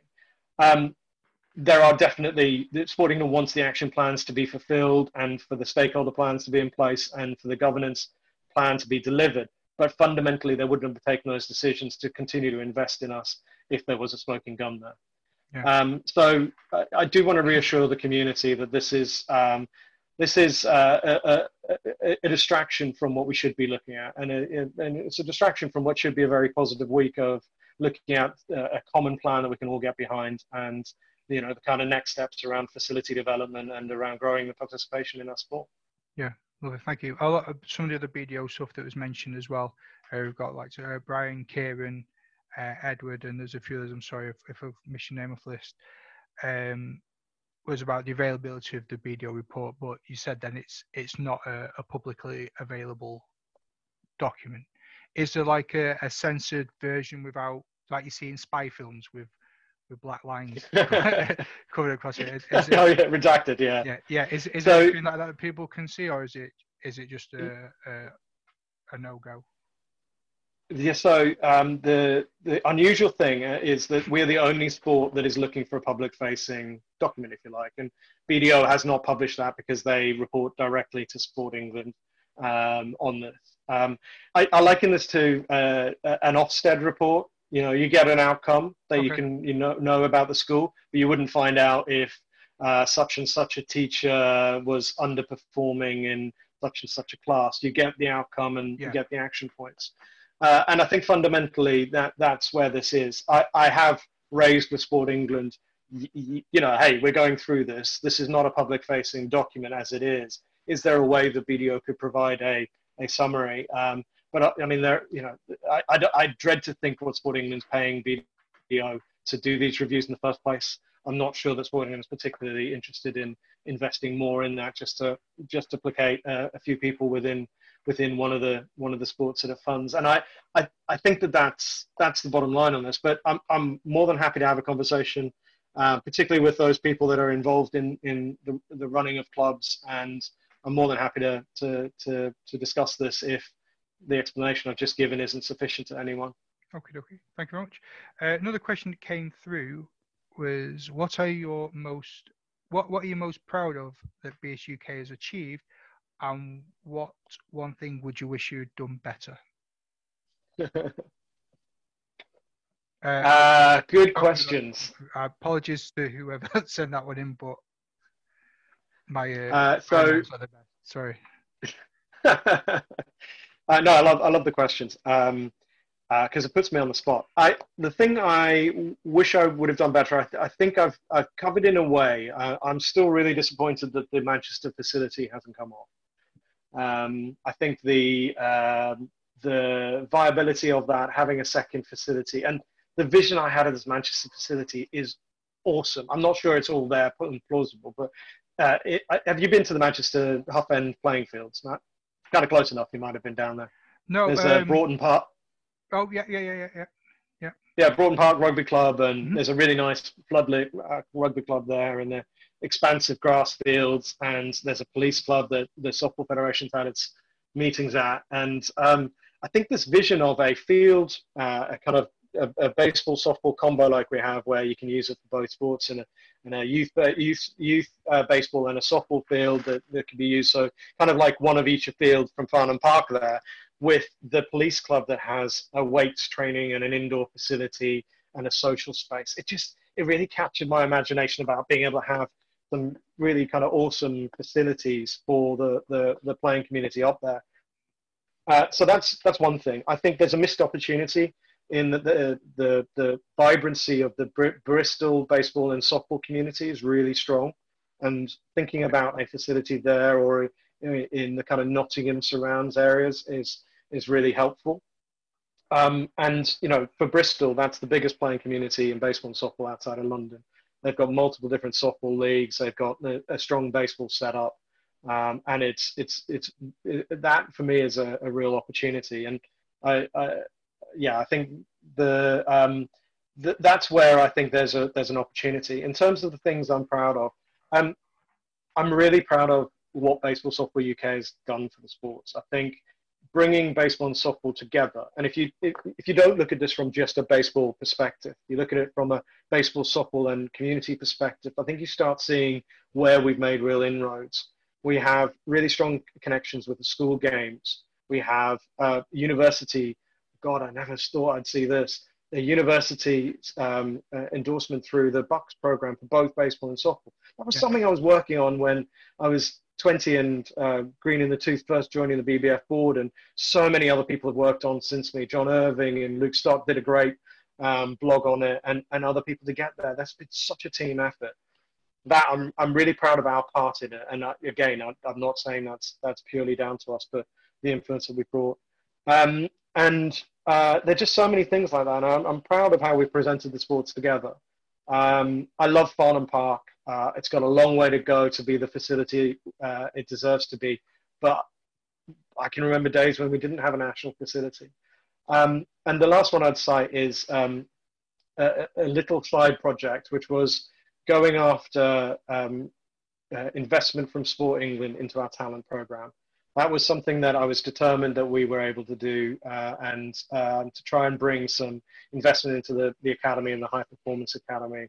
And it's not a lot of money. It's 40-odd thousand pounds a year from Sport England, but it helps subsidise the high performance academy in the academy. It helps pay the costs of coaches getting around the country and making sure that the coaches that are involved in that, particularly the lead coaches, get some kind of honorarium. It helps pay for facility hire, which is so expensive.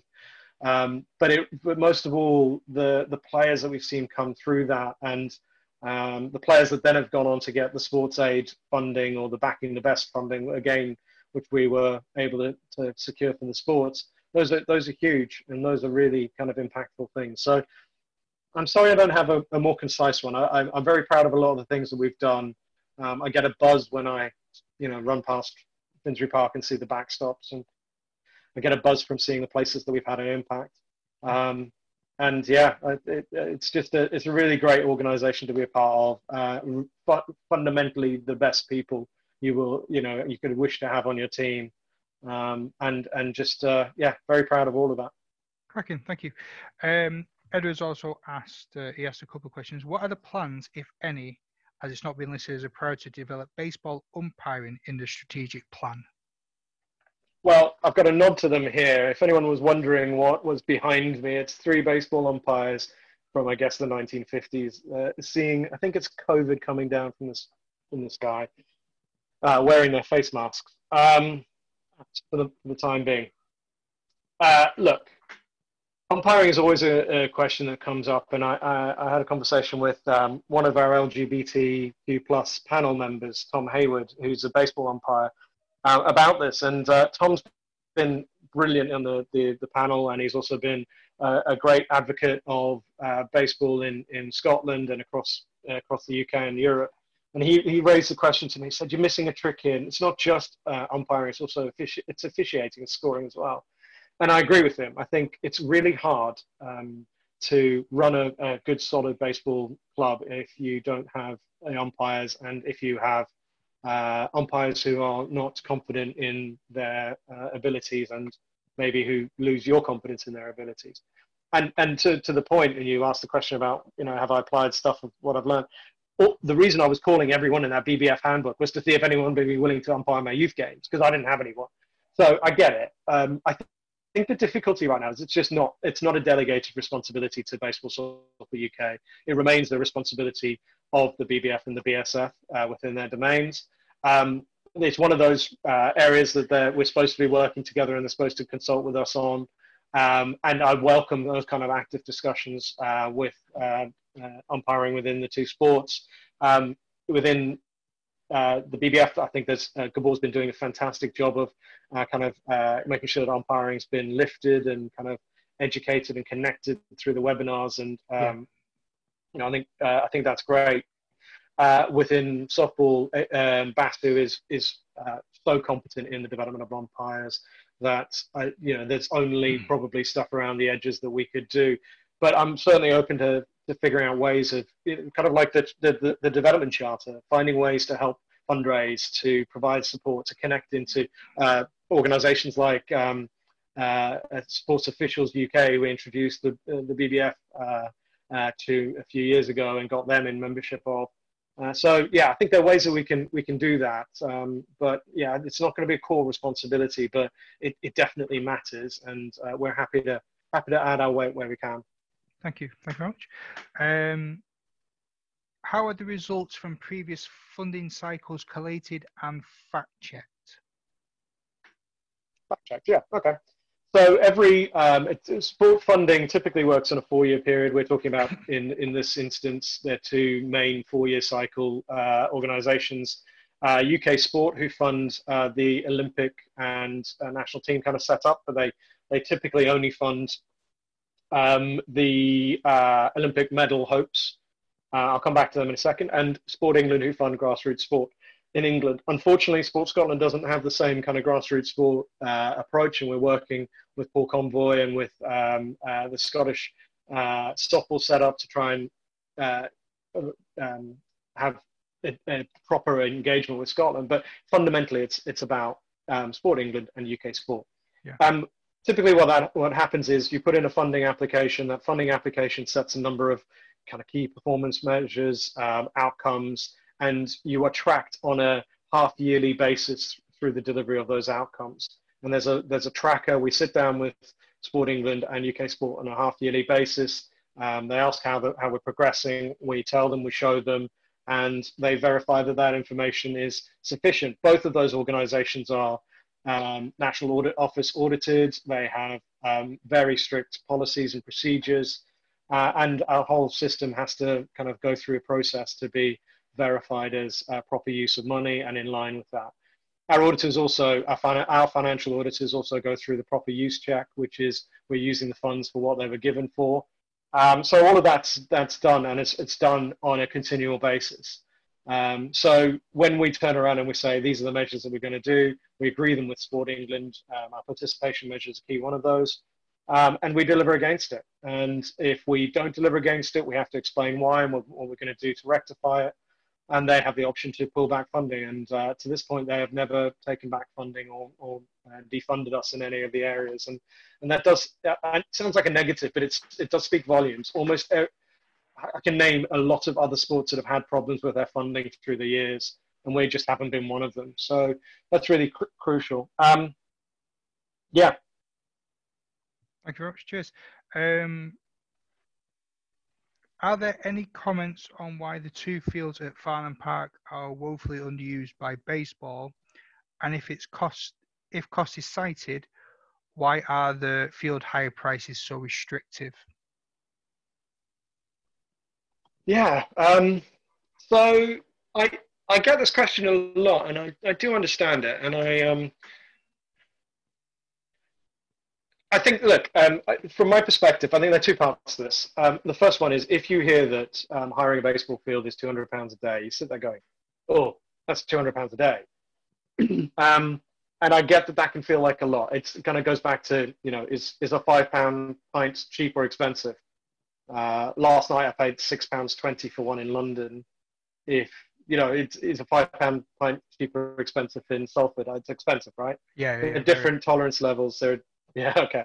There are different tolerance levels, there are different kind of perceptions to this. And when we were setting up Farnham Park, we went to some of the local organisations and they said, well, we pay £200 for that grass field over there per year. So you're charging £200 there, we can get that for £200. Like, yeah, you can. But we built a field with no investment at all from the grassroots of the sport. We didn't go cap in hand to each of the organisations. We built a £600,000 facility, and all we're asking you to do is pay £200 towards an infield, sunken dugouts, a permanent outfield fence that has warning tracks, a proper height backstop, etc. So that, look, I'm not dismissing that it might feel expensive to some, but I think it needs to be the focus of that needs to be borne in mind. And what we were trying to do with this wasn't create a club facility. It's ideal if we can get a club based in there, and we tried with the Farnham Park Baseball and Softball Club, and we will continue to try and get a club based there. But it's basically supposed to be the national centre, the national home of British baseball and softball, and it's supposed to be used for national championships and for showcase games and for when GB plays, and that's the point of the facility. So part of our pricing point has been to mark to that, but fundamentally we're a not-for-profit. Farnham Park is heavily still subsidised by Baseball Softball UK. The staffing costs around the administration of it are still picked up by Baseball Softball UK, so it's losing year on year 10, 20s and 30s of thousands of pounds still. And what we're doing is any money that is charged for the fields gets recycled in. So when softball tournaments come in and hire all of the fields, including the corners of the baseball fields, that's putting money and substantial money back into help the staffing of it and the upkeep of the facility. Yeah. When the softball tournaments come in, and this is part of the question about that balance between baseball and softball, and have big parties on Friday nights and Saturday nights, we're getting thousands of pounds put back into the running of the Farnham Park facility by those parties. And I think there needs to be an appreciation, and this is where I get a little bit lectury from baseball, that a lot of what softball does on the site helps make the site, baseball and softball, the quality that it is. Is it a good enough quality yet? No, it needs to get better. It's a very good quality facility, but it needs to get better. And we can only do that when everyone understands that has to come with an appropriate kind of contribution. Just to also point out, we did an analysis last year of the kind of usage. So slow pitch softball used the site 46% of the time. Baseball used the site 40% of the time. And there was 14% of the time used for fast pitch. So when you look at it across the formats, which was designed for the 3 formats, there's pretty extensive use there. And I think what we've seen actually in lockdown and coming out of lockdown, the easing of lockdown, is we're operating at very high levels of capacity. And so many baseball clubs are backing up and running. And with a lot more baseballs being played right now than softball on the site. And we've also dropped the rate to help encourage people to get back and keep their habits to £30 an hour, which is dirt cheap. So, I think fundamentally what we've been doing is just trying to facilitate, and that's a special one-off, don't quote me on it kind of deal, but we're trying to encourage people to get back and playing in the sport, but also ask for a bit of understanding and appreciation for what we're trying to do with Farnham Park. Thank you. Paul Stewart, I'm guessing he's a mate of yours.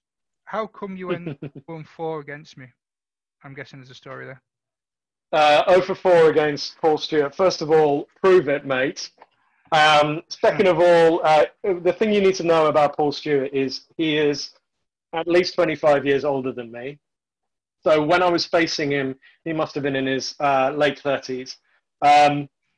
Yes, that probably, maybe early 40s even. And the thing I struggled with hitting against it, sorry, the other thing you need to know is he's left-handed and very funky. And the thing you need to know about him is he hitting off him is, for me, the same as playing golf. The ball's just sitting there going, hit me, hit me, hit me, and I will swing and miss it. But I have never swung and missed 4 golf balls in a row, and I've definitely never swung and missed 4 of Paul Stewart's pitches in a row. Paul, if you're listening, this is laying it out. You're a captain of a very lush golf club in Surrey. How about a society day to fundraise for some of our facility schemes or our talent program? There's the challenge. Willington, lovely Willington, has asked, there have historically been some amazing youth programs run by BSUK in partnership with Major League Baseball and the British Baseball Federation.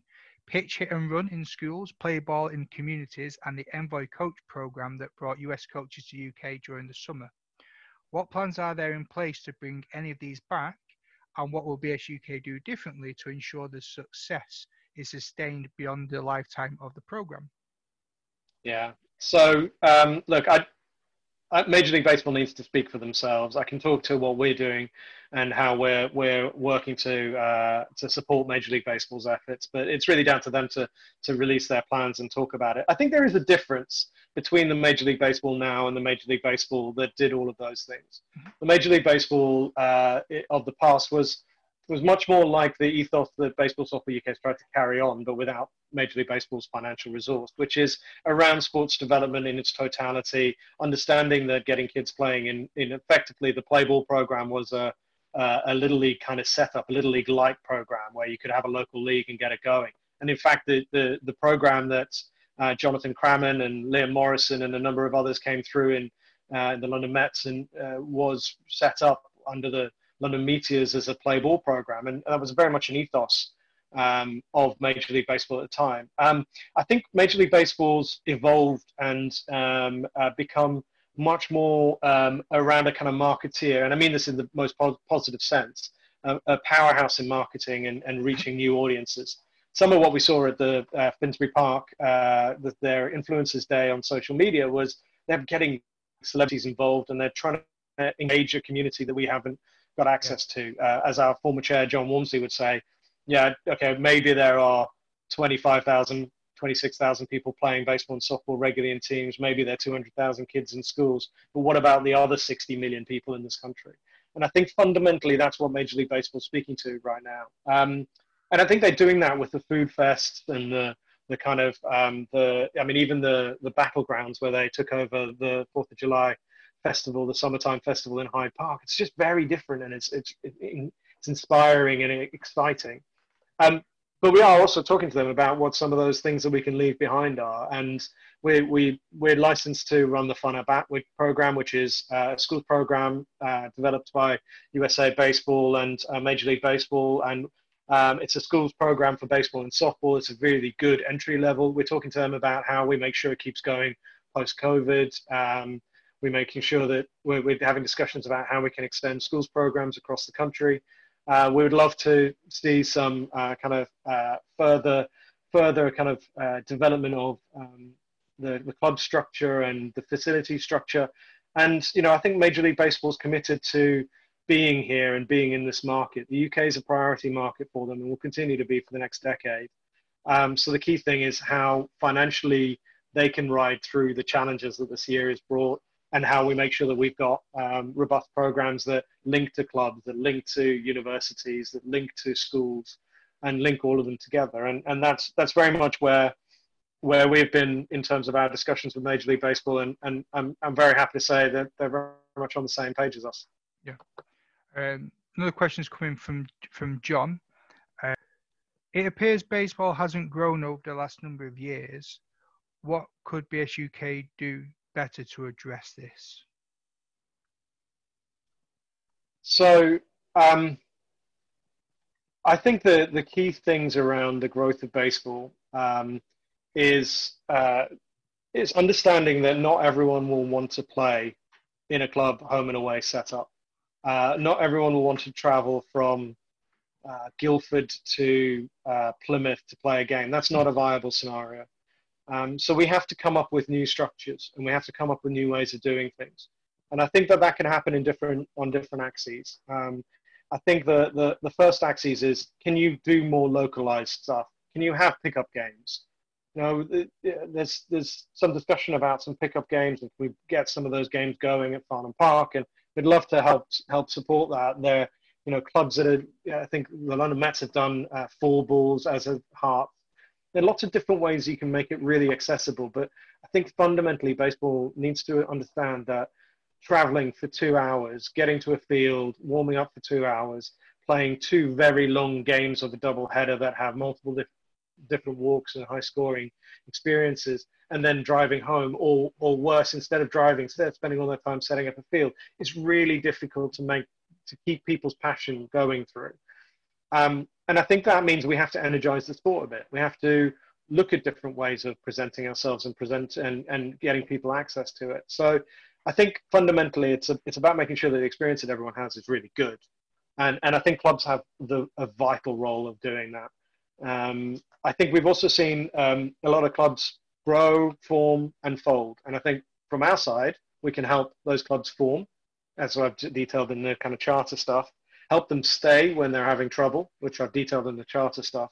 And sometimes where we can see them and spot the crisis, we might be able to bring them back from the brink. And we've done that a few times. And we've really helped a number of different clubs over different ages. A prime example of that is the kind of demise and then the reclimb of Croydon Pirates and that sort of thing. And we've been there, and I'm not taking credit for whether or not they reformed, but we've been there supporting them all the way through the journey.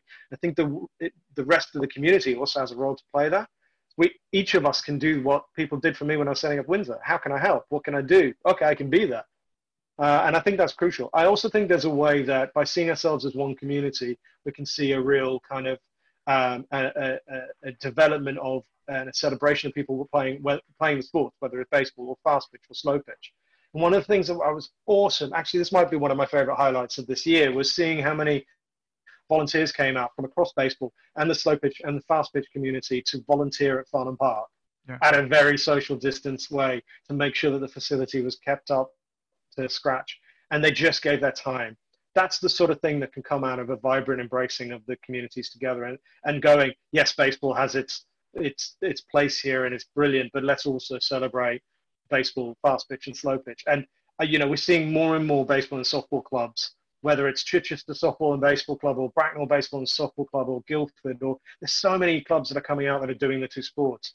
And the more that you can embrace that, the more, and I hate to say this, the more you can move away from a kind of white male to the 25 to 40-year-old demographic, and you can build that out to include women, to include people from BAME backgrounds, to include the LGBT community, to include just making sure that we can include people who have disabilities, whether it's learning or hearing, which we have a lot of. That's where the vibrancy of the sport comes from. It doesn't just sit there going, well, we can't get anyone because. So I think it's fundamentally about pulling together on that and embracing the opportunities that are out there. Awesome, thank you.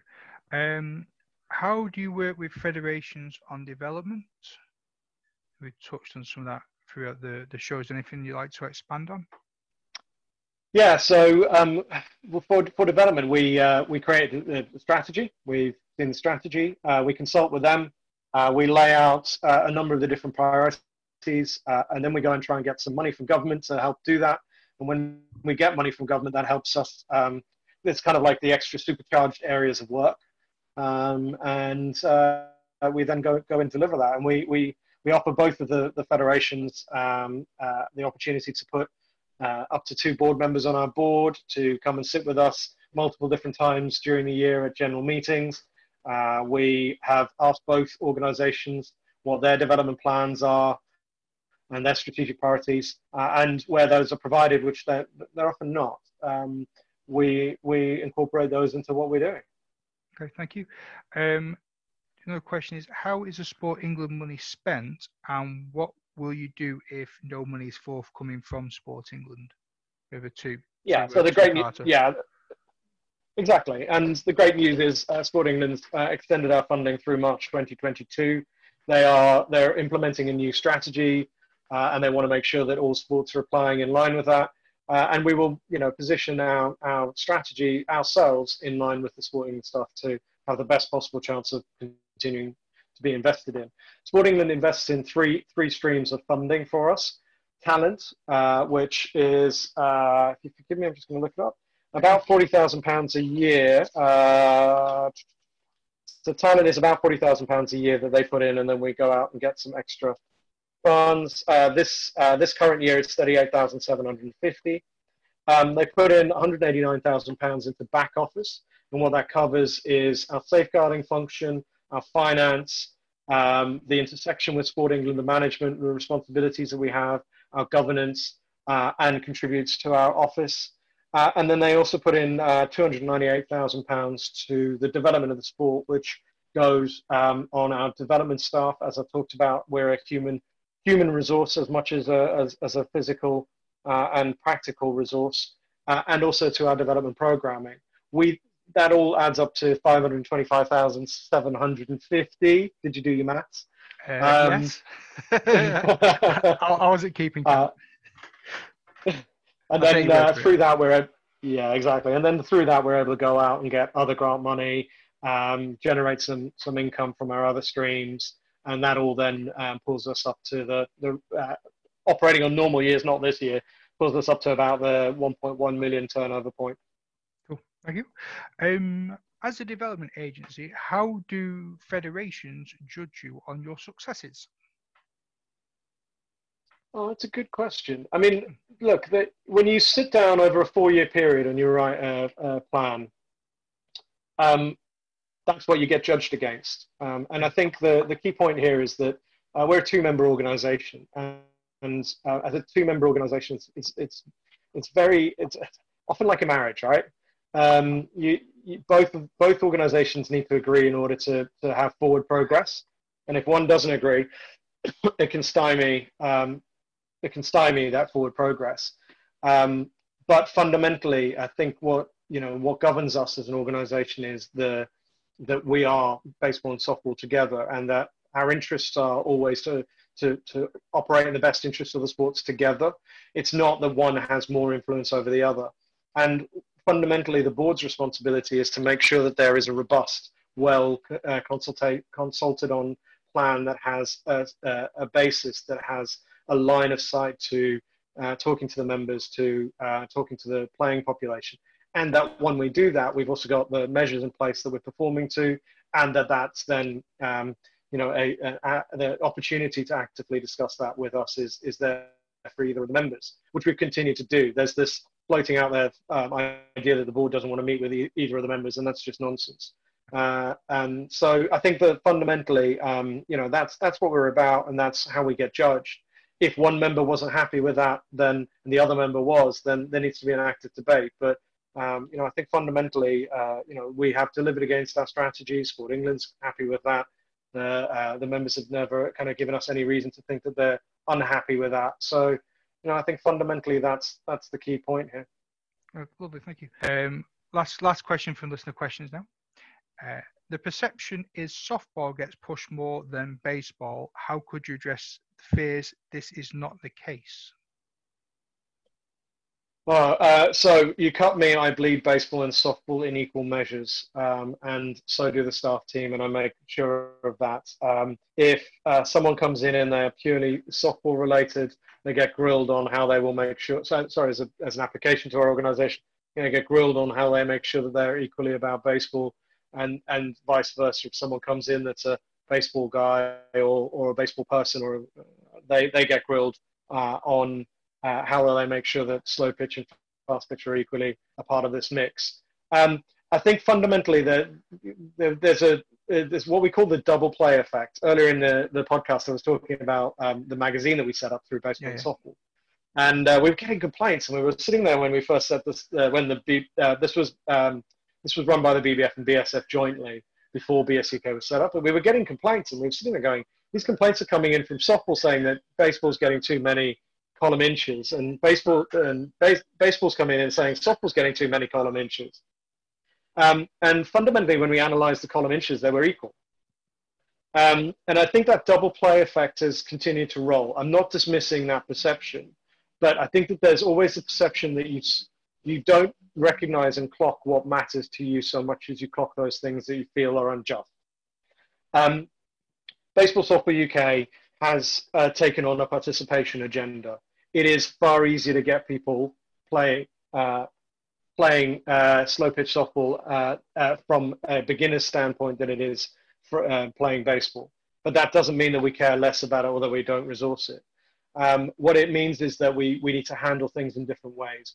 Where we've gone to work with slow pitch softball, we've worked through leagues as a whole, generally, less so the club setup. We've gone to work in the university sector on slow pitch and on baseball because that's a really big growth area. We've also tried to look at those places where it can be played much more informally. In baseball, it needs to be in a bit more of an organized structure, and that's where we've tried to work as close as we can, as this new strategy is showing with the grassroots organization. So I think that's all there. We've seen each of the sports in different ways grow in very similar kind of scale, rather than haven't all grown by the same number, but the kind of percentages are pretty similar. And there certainly have been at many different points over the years. So I don't fully accept that that softball's even growing much faster than baseball. I certainly don't accept that we prioritize softball over baseball. Cool. Can I just sort my light out? Yeah, I'm getting attacked by moths. I literally had one of them fly straight into my chest as we're recording. So if it's on YouTube and you look like I'm going doing some weird little jig, yeah, it's a moth straight at me. Brilliant. But I'm just too warm. I can't shut the window, and this is like the only light source in the room. But I'll suffer for my art. So that is literally all the listening questions that I've done. I like to leave the last word open to the guests. So John, any shout outs, anything you'd like to say before we part ways, and if you want to cover that we might have missed off? Oh, no, Matt, thank you so much for having me on. I mean, I think it's really odd to be in a week where you can feel positive about the sport and you can feel this positive energy coming from so many different corners of the sport. And I think this British baseball and British softball have so much in common and so much potential. There is an open gap in the market for fun to play team summer sports that can be embracing of every person and every kind of walk of life. And when we just got to ride through that, we got to, my last message is fundamentally the one that I said earlier. I really hope that everyone gets behind this and starts looking forward and coming together on this. We'll do what we can to be a facilitator of that, and hope for everyone to kind of join together on that journey that we're all going on. So thank you for all that you're doing. It's great to see your podcast take off. Thank you very much. I think I listened to your first episode on the Tube when we were allowed on the Tube, it's really been taking off, and it's great to speak to you and see you in person. Yeah, thank you very much. And like I said, we're trying to get you on the show for quite a while. I've been trying to know about this, starting a ball club since you're the age of 12. I don't know how long. But yeah, it's been great. Thank you very much for your time. I realise it's been a bit of a long one, but a lot of people in the British baseball community wanted to ask a lot of questions. I hope everyone out there isn't disappointed. I managed to cover everything that was discussed. John, thank you for being an open book, and thank you for sharing your stories with us. And I'll see you on the other side. Take care. Thanks, Matt. All the best.